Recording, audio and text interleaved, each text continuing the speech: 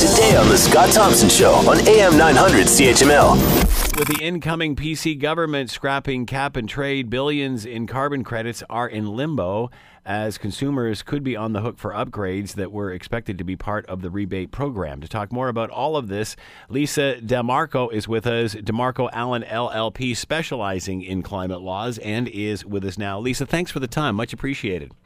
Thank you. Thanks for having me. So how complicated is this? Is it as easy as it sounds to scrap cap and trade? It's not as easy as it sounds. There are a number of agreements with other governments, including Quebec and California.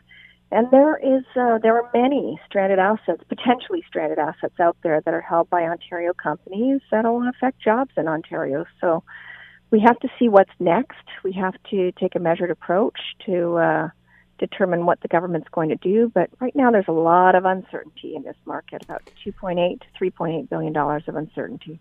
Should this have been figured out before actually, I guess none of this has actually happened yet because officially the Premier doesn't take over until June 29th, or 27th, I'm sorry. Should this have been figured out ahead of time, or is this all still premature? It's a pretty good point, actually, because it has kind of happened already, despite the fact that the Premier hasn't taken office. By announcing that Ontario wasn't going to take place in the auction, the announcement had to go out on June the 15th for the August 15th auction.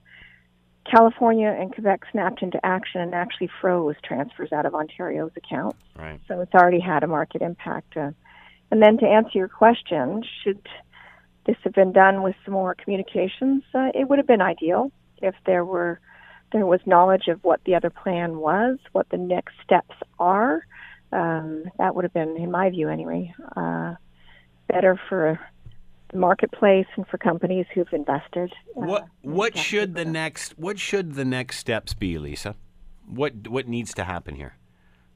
I think there needs to be some certainty provided to companies that are holding those minimum $2.8 billion assets, that they won't be left holding the bag, so to speak, that they'll be kept whole. And look at next steps. What are you going to do instead? What does the policy look like instead? There needs to be some communications with everybody affected by this, and that would be sooner rather than later, given that we're now in this limbo phase with, as I say, about $2.8 to $3.8 billion of potential liability standing out there. Where does this leave California and Quebec, who are already in? Well, certainly they've taken some immediate measures to try and stabilize the market. What they've done is they've set out an announcement saying they've frozen all transfers from Ontario registered participants' accounts.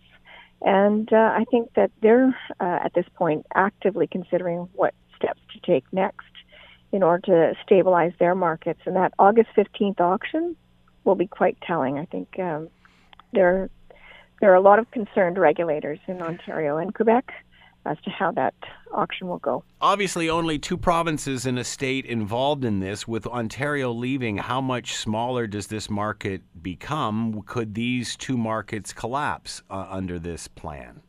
Well, California is a pretty big market in and of itself, and it was going on its own for a while until Quebec joined. So in order of size, California is by far the biggest market, then Ontario, then Quebec. It certainly could have a very significant market impact, but given that California has been bolstered by a new set of legislation and a renewal, I think it'd be unlikely that market collapsed, but certainly Quebec, I think, is watching closely. And the bigger question is, what is the rest of the world going to take from this as a market signal? Want to hear more? Download the podcast on iTunes or Google Play and listen to The Scott Thompson Show weekdays from noon to 3 on AM 900 CHML.